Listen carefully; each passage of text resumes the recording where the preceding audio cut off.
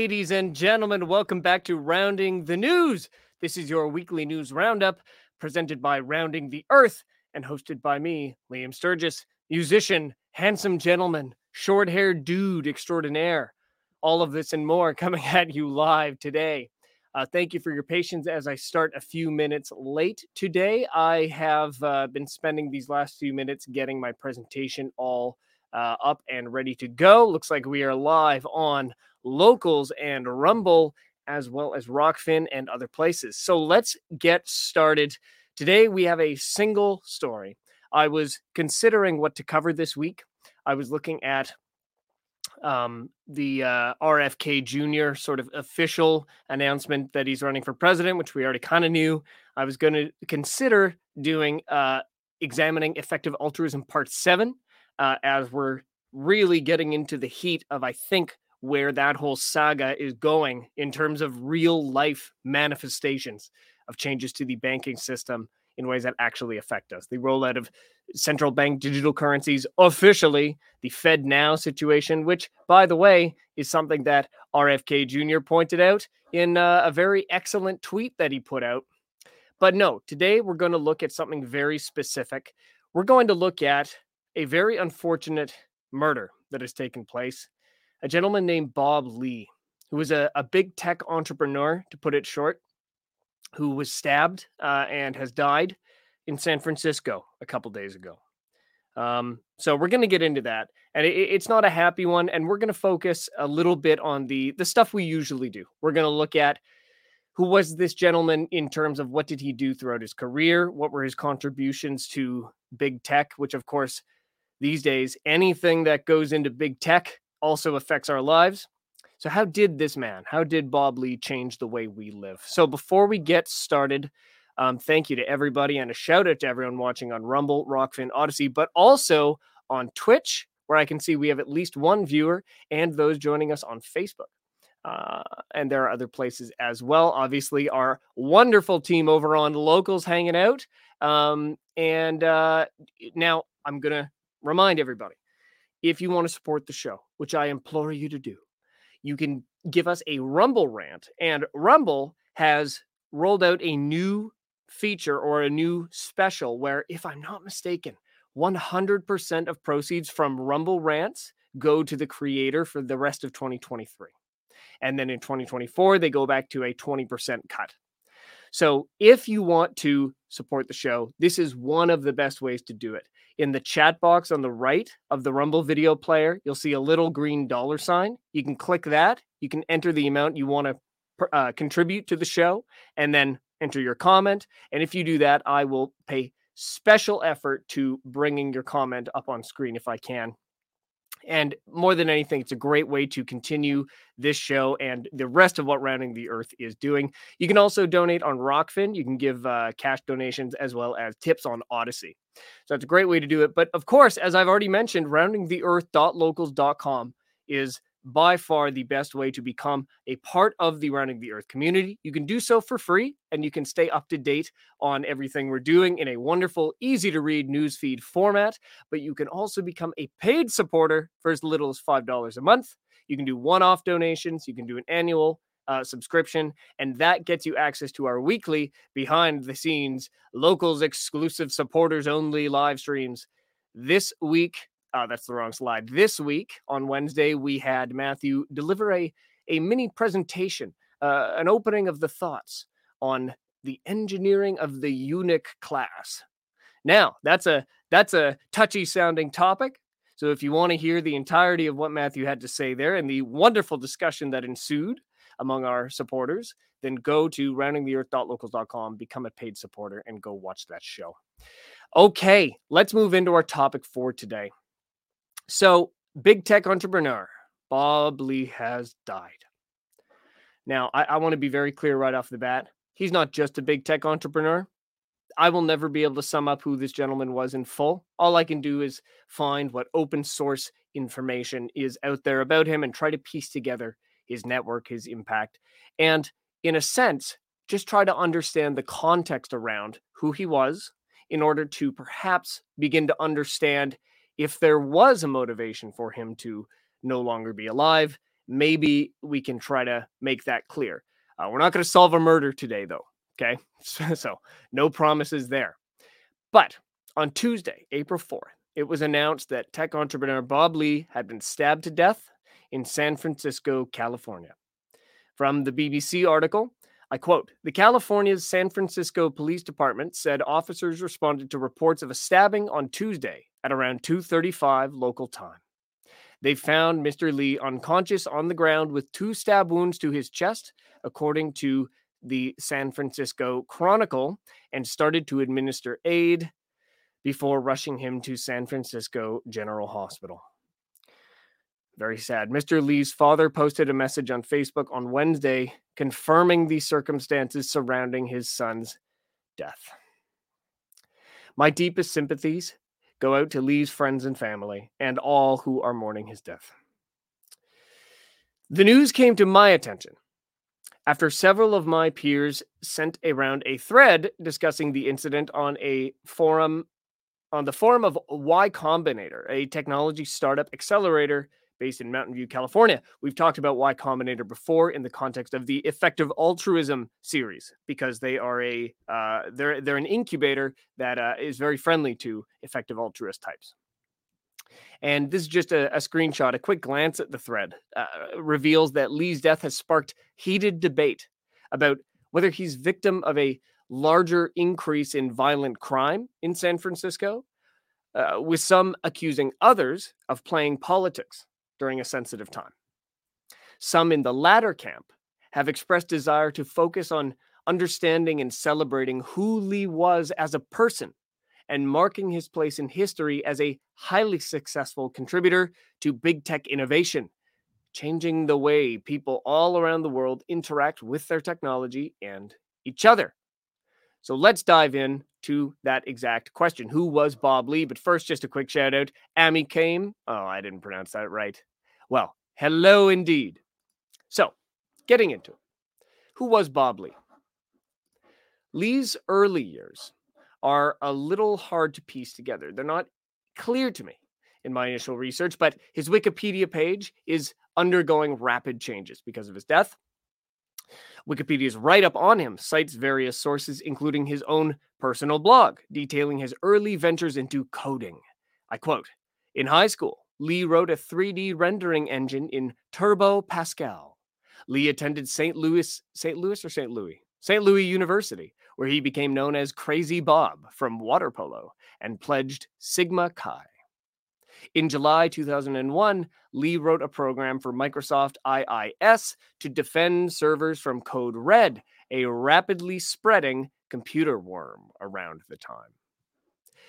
From 1997 to 2000, Lee worked as a web developer for several organizations, including Red Rock Consulting, Southeast Missouri State University, and Darcy.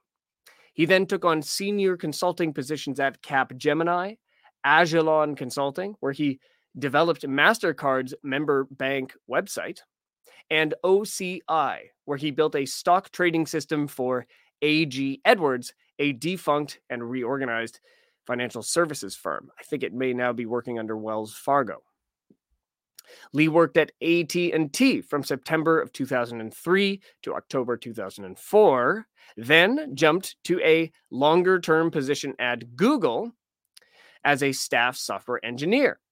There, he led the core library development for Android, the company's mobile operating system.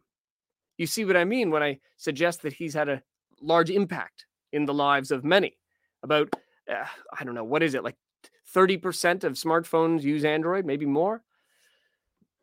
Probably way more. So then, in January 2010, Lee was headhunted by e-commerce startup Square, where he went to work as Chief Technology Officer. As you can see, this article from the time, Bob Lee is Square's lead Android guy. So he developed the Android platform, and then he jumped over to Square to develop their Android app. He then also developed the iOS app. Now, Square, is a payment processing platform originally developed in 2009 by Twitter founder Jack Dorsey and his friend Jim McKelvey. 4 months after Lee was recruited, the first version of the service went live for public use. Early investors in Square during Lee's tenure include City Ventures, GGV Capital, Khosla Ventures, Kleiner Perkins, Rizvi Travers, Sequoia Capital, Starbucks of all people, Tuesday Capital, Richard Branson's Virgin Group, Visa, and VMware. So these are some fairly substantial institutional backers, which makes sense if you're revolutionizing the credit card payment industry. Lee led the development of Square's Cash app, launching in October 2013 under the name Square Cash. Now, notably, Square secured a debt financing agreement in April 2014 with several major banks: Barclays, Goldman Sachs, JP Morgan Chase, Morgan Stanley, and Silicon Valley Bank. Aha, everyone's favorite. Okay, Lee left Square in May 2014, taking a job the following month as a limited partner at SV Angel, which was another investor in Square. Now, SV Angel's founder, Ron Conway, went on to serve as co-chair of the COVID-19 Technology Task Force, alongside other high-powered American tech executives. For example, Bob Iger, CEO of Disney, and others. So this is a serious guy. Now, news reports coming out this week note that during this period of time, Lee invested in a number of notable startups, including Clubhouse, Figma, and SpaceX. I just got a text from my landlord. Please forgive me. Now, I want to point out that Clubhouse is where I first met Matthew Crawford and Steve Kirsch and a number of others, a number of people who have gone on to do tremendous things in our expanded internet community. Now, it's not clear to me at this point if these particular investments were made in association with SV Angel or independently. Some additional investments that he did make individually are Leo, a disappearing message app purchased by Lyft, and Tile, a company that creates devices connected to a mobile app, helping others to locate their personal items. Now, Tile is interesting and alarming for several reasons. The tiles can be attached to items, connecting them by Bluetooth to a network that allows them to be tracked and located by their rightful owners. They can also, however, be used by stalkers to track individuals carrying the tags, a very real problem that the company has had to address. Furthermore, they're, for those paying attention, a rather obvious precursor to more widespread connectivity as envisioned by proponents of Internet of Things systems. Now, it's not just an add-on product, however. This is sort of the point. Tile's technology is already being built in and deployed into an array of widely used devices from brands such as Bose, Dell, Fitbit, Hewlett-Packard, Intel, Lenovo, Skullcandy, and Smile Direct Club, which I thought was a Invisalign type brace company. Bluetooth to your teeth, everyone. As well as Apple's Siri, Google Home, and Amazon Alexa smart home devices. As you can see, on the right side of the screen, we have Tile plus Amazon Sidewalk. Now, you guys may recall, maybe last year, there was this piece of news that went out that said, hey, if you have an Amazon Echo in your home, Amazon smart home device that runs Alexa, unless you specifically opt out by this certain date, you're going to be signed up for the Amazon Sidewalk program, meaning your Echo will become part of a network where anybody walking by your house will now be connected to your Alexa for purposes, for example, like this one. Okay, if you lose something, you drop your keys or your wallet outside someone's nice-looking townhouse, and there's, let's say, 3 Amazon Echoes nearby, well, they're going to ping to your phone or to your keys and identify its location, so you'll be able to go get it. The point is, people's private smart devices are all going to be connected or are connected to this network, ostensibly for good reasons. So the fellow investors, Lee's fellow investors in Tile include, once again, look at that, Silicon Valley Bank, Nicholas Woodman, founder of GoPro, and Tencent Holdings, parent company of TikTok. Man, it's funny how connected everything seems to be these days. Just nuts. So, Lee started working as an advisor at a real estate services company called Golden Key in March 2015. And in April 2015, he became CEO of Present Company, a social media company focused primarily on women. In May 2017, he became a limited partner at Signal Fire, another venture capital firm based in San Francisco. Companies in Signal Fire's portfolio include, once again, Clubhouse, along with a number of startups in the sectors of virtual healthcare, driverless trucks, cybersecurity, and financial services. Now, here's something real interesting, everyone. 2 days ago, when I started looking at this story, I was able to access Bob Lee's LinkedIn profile. It has since been scrubbed. This is the page you get when you're not logged in. When you are logged in, it gives you a "this page doesn't exist" message. Funny enough, it's not just Bob Lee whose account has been scrubbed. We'll get to that later. And I can't help but wonder why this is. You would think, with Facebook, for example, you can immortalize an account. I did that with my mom after she passed away, where the account can no longer be logged into. It's immortalized.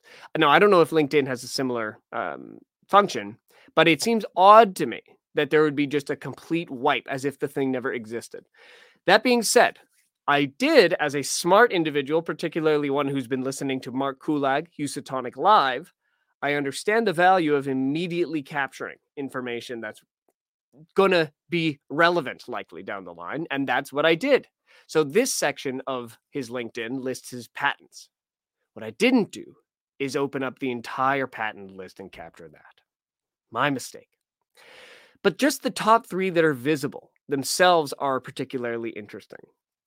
So according to the now defunct LinkedIn page, Futch on Rumble, how could Amazon Sidewalk possibly go wrong? Very good question, Futch.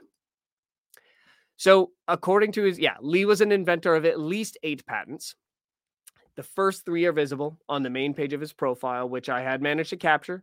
The first is titled Card Reader Emulation for Cardless Transactions. The patent was filed, let's pull it up here, on April 17th, 2017 by Square Inc., which is now named Block Inc. That happened in 2021, I believe.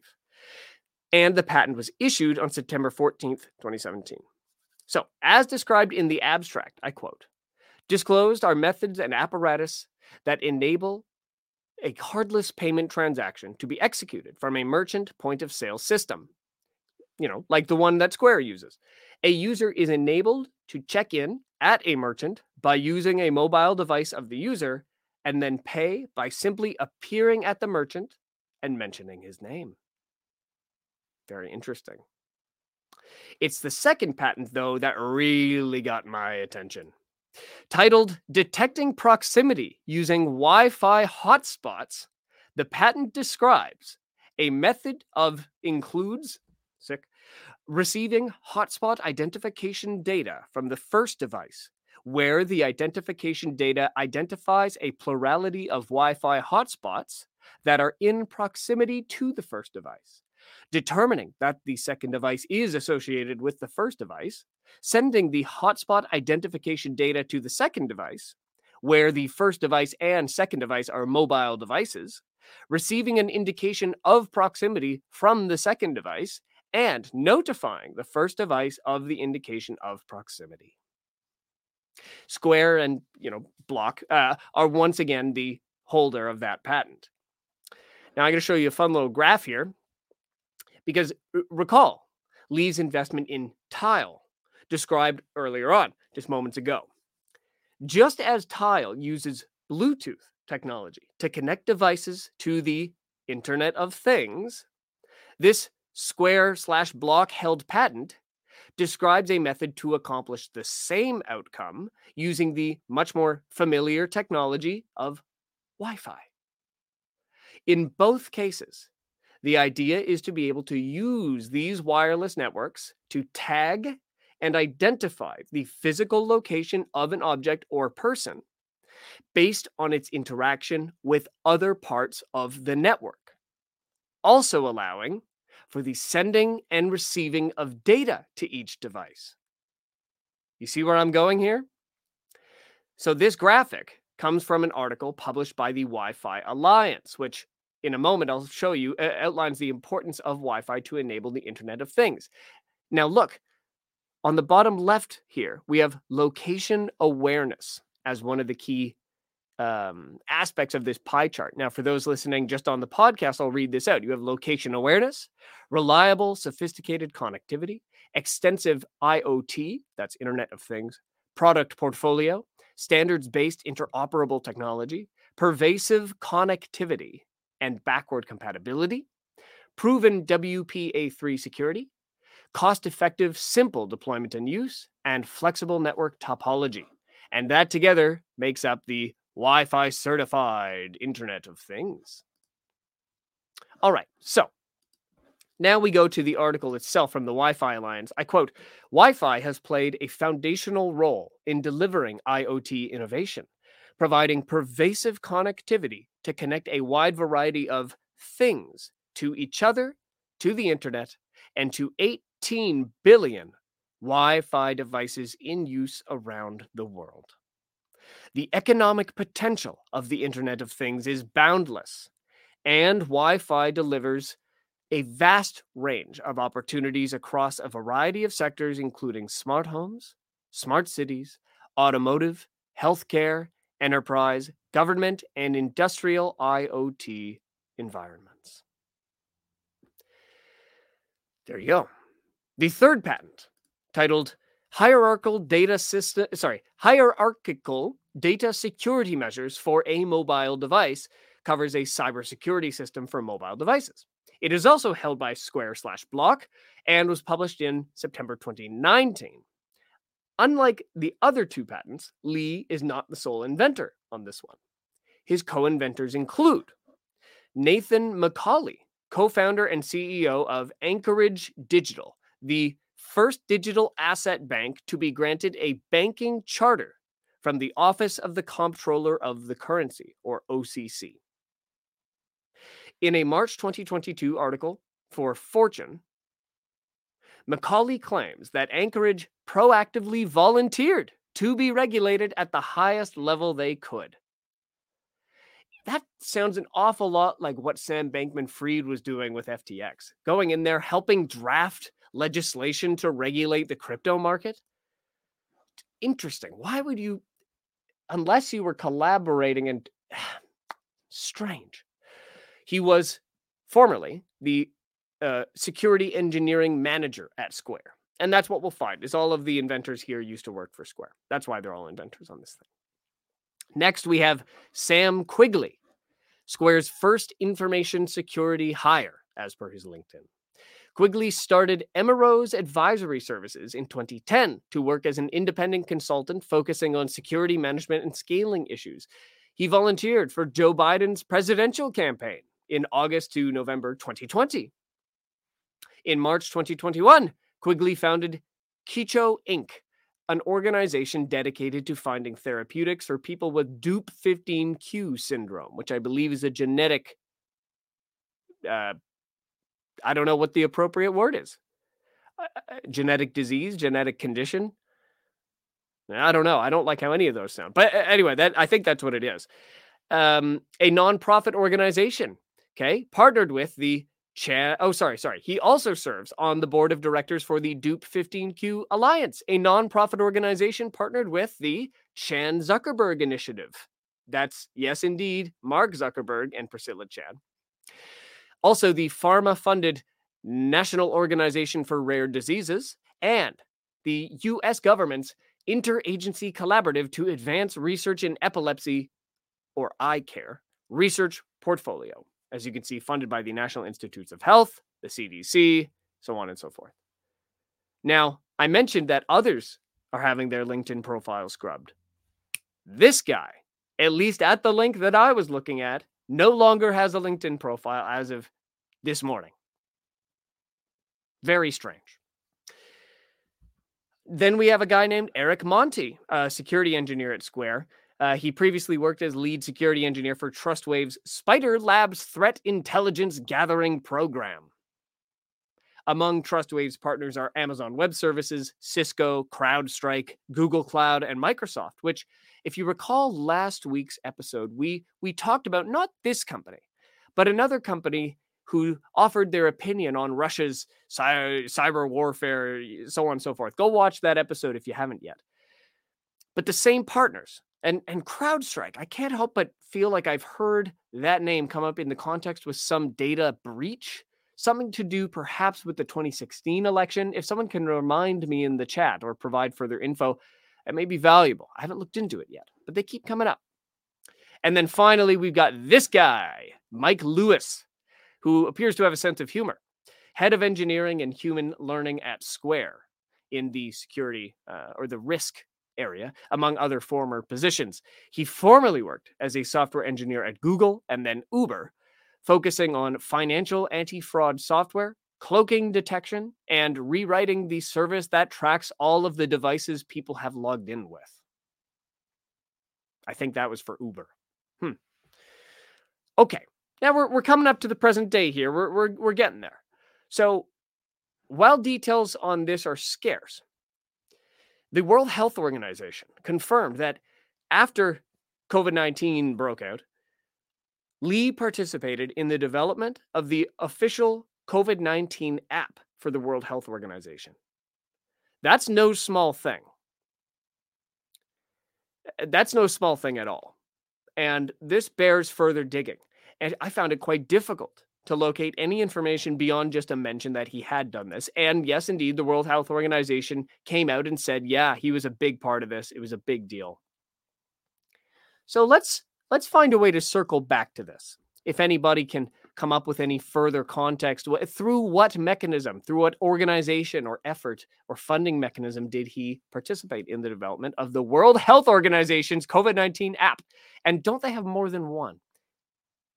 While this is certainly interesting and bears further investigation, what I find even more interesting or more pertinent is a job he took before the first year of the declared COVID-19 pandemic was up. This is a screenshot from his LinkedIn profile, which happily I still have up on my laptop. I haven't refreshed yet. You see, one of them is advisor and head of software at Prediction Bio. I think it's meant to read Prediction Bio. From November 2020 to present. Now, in November 2020, he joined Prediction Bio as advisor, head of software. Prediction Bio was founded in February 2016 by a trio of students at the University of Michigan, winning a $100,000 TIE Boston Angel Investment Prize. How good for them. From the University of Michigan's website, I quote, Prediction Bio is a precision medicine diagnostics company with a product called Microkine, a patent-pending near-bedside diagnostic device that measures certain proteins or cytokines in the blood of critically ill patients. Microkine delivers this information in less than 30 minutes, 10 times faster than that of any existing technology on the market, from a single drop of blood, allowing physicians to prescribe drugs specifically tailored to an individual patient's unique immune response. Does that sound familiar? Does that sound a little bit like Theranos? The company that turned out to be a complete fraud, supported by Joe Biden and James Mattis and Henry Kissinger and a whole bunch of other very powerful people. Around this exact same time, it's almost as if there were multiple companies each claiming the same general origin story. And when one of them didn't work, the other one continued. I don't know. It's quite a striking resemblance, though. Now, in June 2016, The company received its first pair of grants from the University of Michigan and MedTech Innovator, described as the largest the largest life science accelerator in the world for medical device, digital health, and diagnostic companies. Now, on the screen, you're going to see a bunch of logos. And if you can identify the most pertinent one in the next 5 seconds, you get a no prize. MedTech is funded by COVID-19 vaccine developer Johnson & Johnson. It's funded by the Biomedical Advanced Research and Development Authority, or BARDA, and the Pharmaceutical Lobbying Association, Advanced Medical Technology Association, or AdvaMed, along with a whole bunch of others. So we got BARDA funding. Fantastic. Then it gets even more direct. In 2018, the company received $224,000 some dollars, just under $225,000, in funding from the National Institutes of Health's Small Business Innovation Research and Small Business Technology Transfer Small Business Grant Program. Further grants and investments for the company came from Y Combinator, Hillsven Capital, Signal Fire, where Lee worked, and I think still did up to his passing, and Paul Buchheit, inventor of Google's Gmail, worked at Y Combinator, I believe. But that's all very interesting. But after the onset of the COVID-19 pandemic, Prediction underwent a revision, at least what looks like a revision to its history, and then a reintroduction of a brand new flagship product called Refractal.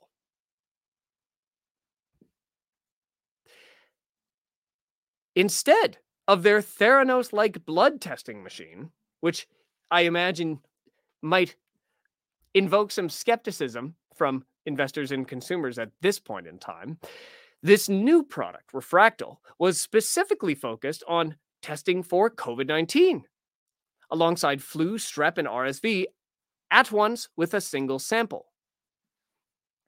And it was during this era of the company that Lee joined on as head of software and as an advisor.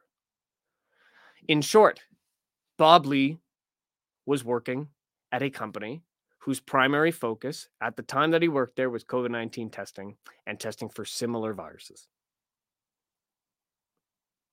Coming off of his work with the World Health Organization. Okay, but now moving into the final stage here. Lee began advising a cryptocurrency startup called MobileCoin in February 2021, taking on a full-time gig as chief product officer in November 2021. MobileCoin is described as a cryptocurrency platform that provides anti-fraud services and payment services for merchants. Its first round of seed funding came from 8 Decimal Capital and IN Blockchain, the latter of which advertises itself as, quote, the most influential investment group in the Chinese blockchain space, with its partners being, quote, among the single largest holders of Bitcoin in the world. That's significant. Its website bears the slogan, "In blockchain we trust." Oh my, indeed. Now, later rounds of funding brought in investments from Binance Labs, General Catalyst, which we've looked at before because of Chris Hughes, one of the co-founders of Facebook, who went on to work as a limited partner there as well. As well as Future Ventures, which is bearing a nice Ukrainian flag there, you might notice.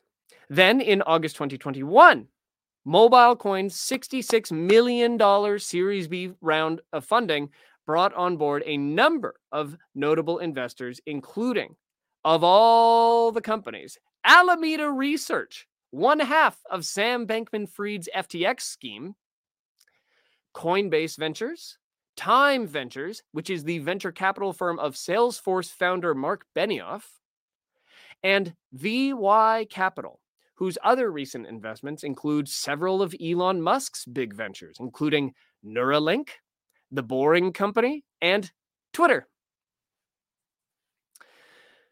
MobileCoin's development is led by the MobileCoin Foundation, whose mission is, quote, to build a trusted and innovative financial network that empowers people and business around the world. Now, this is where we get into current events. Things are moving at light speed. In February 2023, MobileCoin announced it was rolling out its own stable coin pegged to the US dollar called EUSD. Now, remember that USD, that stable coins are basic. They're supposed to be, as described here, a cryptocurrency token, but that operates exactly for the consumer, exactly like a US dollar. So USDT, that's Tether. You have USDC, which is USD coin.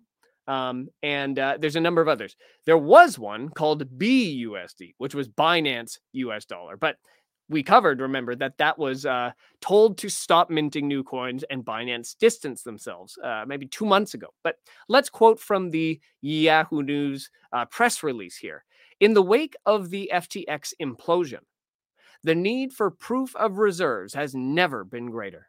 Pegged to the US dollar, EUSD is backed 1-to-1 by a diversified basket of yield-bearing, trusted stablecoin derivatives utilizing Compound and AAVE. And they list AUSDC, CUSDC, AUSDT, and CUSDT. EUSD is decentralized, community-governed, and censorship-resistant. Interesting. Nevin Freeman, co-founder of Reserve, shared, in light of New York State Department's order for Paxos to stop minting BUSD, exchanges everywhere are scrambling to reshuffle all BUSD trading pairs and functions, which highlights one of the advantages of stablecoins like EUSD that aren't dependent on any one issuer. If any underlying fiat-backed coin included in EUSD's backing has such an issue, it can be rebalanced out via governance without interrupting service for EUSD users at all. All right. In short, MobileCoin is very much involved in the ongoing transformation of the world's banking system, tying together many pieces of the puzzle, including the collapse of both FTX, as they noted, and Silicon Valley Bank, and the subsequent crackdown on cryptocurrencies and crypto-friendly banks like Silvergate. Bob Lee's life and career are notable for many reasons, and his contributions to advancing the cryptocurrency and mobile payments ecosystem are not to be understated. His work on and investments in Internet of Things technology and close relationships to the people and organizations behind Twitter, both Jack Dorsey, who founded Square, and Elon Musk, are notable as well. Now, as of this morning, Friday, April 7th, no arrests have been made. Heck, there's not even that much interest in finding out who it is, as far as I can tell. But an article in The Independent provided an update from San Francisco police, stating, I quote, San Francisco police say they are chasing down unspecified leads in the fatal stabbing of Cash App founder Bob Lee as the search for his killer enters day 4. Gruesome details continue to emerge about the murder in an early morning mugging continue to emerge. That's a weird typo. But authorities do not appear to be anywhere closer to an arrest. We have some leads to follow up on, San Francisco Police Chief Bill Scott said Thursday as scrutiny mounts over the investigation. I can't disclose what those are now. It's early on in the investigation, but I'm hopeful, and I'm very confident. This article that I've put together, this video, is not meant to capture the entirety of who Bob Lee was. I can't possibly do that. Nor do I want anyone walking away thinking this is the most important or complete summary of his life. However, after identifying some of his most prominent accomplishments, the people, the organizations, the financial flows, the influence flows, I feel we are now better informed, at least a little bit, as we process further news of what led to his murder. Maybe we'll find out who did it. I guess, if anything, my point is to say this man was not just another statistic. Frankly, nobody who's murdered in San Francisco or anywhere else is just a statistic. I don't like that some people are treating him as just a statistic. And some of the people doing that know who he was much better than the general public. And that makes me a little suspicious. The point is, the more informed we are, the better we understand who this person was, their contributions, and their impact, the better we will be in processing new information as it comes out and understanding, as Miss Weasel points out, cui bono? Who benefited from Bob Lee and his passing? Maybe the answer is no one, or maybe the answer is, yeah, there's some people, but there's no reason to believe that they were connected to his, as the Independent now calls it, his murder. I'll say I think it's weird that they don't have any actual leads to report on after 4 days. I smell something fishy here. I have nothing specific to offer in terms of suggestion, but we'll see what happens. But most importantly, rest in peace, Mr. Lee. Now, before we go to the end here, I'm just going to read one of the comments here from Amicame on Twitch. It seems that they very much desire a near magical diagnostic / testing tool. What happened with all the swabs from COVID testing? Surely they were all destroyed and no one tried to use them to improve some magical diagnostic machine. I like the way you think. I think there's a, I noticed that I read, here, I'll pull it up one sec. I read this book, Bad Blood, about Theranos. And I'll just say, on the back cover, you've got a quote from Bill Gates, so compelling that I couldn't turn away. This book has everything. Which makes me think this book doesn't have everything. But the way they talk about what Theranos was supposed to do sounds an awful lot like what they describe PCR in general as a technology of being able to do. But it seems weird that it's so clearly transparent, the limitations of what PCR can do, that it's just so weird. It's just so weird. So then when I see something like this, indeed, I start to wonder if there is this almost dishonest desire for the ability to test everything with a simple drop of blood, or any fluid. Oh, just a simple swab up the nose, or just spit into this thing, and we can tell you your entire genetic history. It's very odd. In any case, thank you all so much for watching. Not a happy show. I don't like talking about people. I don't like it when people die too early. Death is a part of life. Murder, I don't think should be. But thank you all for watching anyway. I hope we walk away more informed. Don't forget, join us over on roundingtheearth.locals.com, where we've had a number of wonderful people watching, and on Rumble as well, some wonderful conversation. And also, don't forget, Rounding the Earth started as a Substack series written by Matthew Crawford, and he continues to publish tremendously interesting and informative materials over at roundingtheearth.substack.com, where you can also sign up for free or become a paid subscriber, which also supports not just the Substack, but the Rounding the Earth enterprise as a whole. I have been Liam Sturgis. You can find me at liamsturgis.com. And last but not least, the show notes for this show will be posted on roundingtheearth.locals.com within the next few hours as I finish up it'll probably be actually fairly quick because I just need to do some last minute formatting. We will see you guys on Monday for a wonderful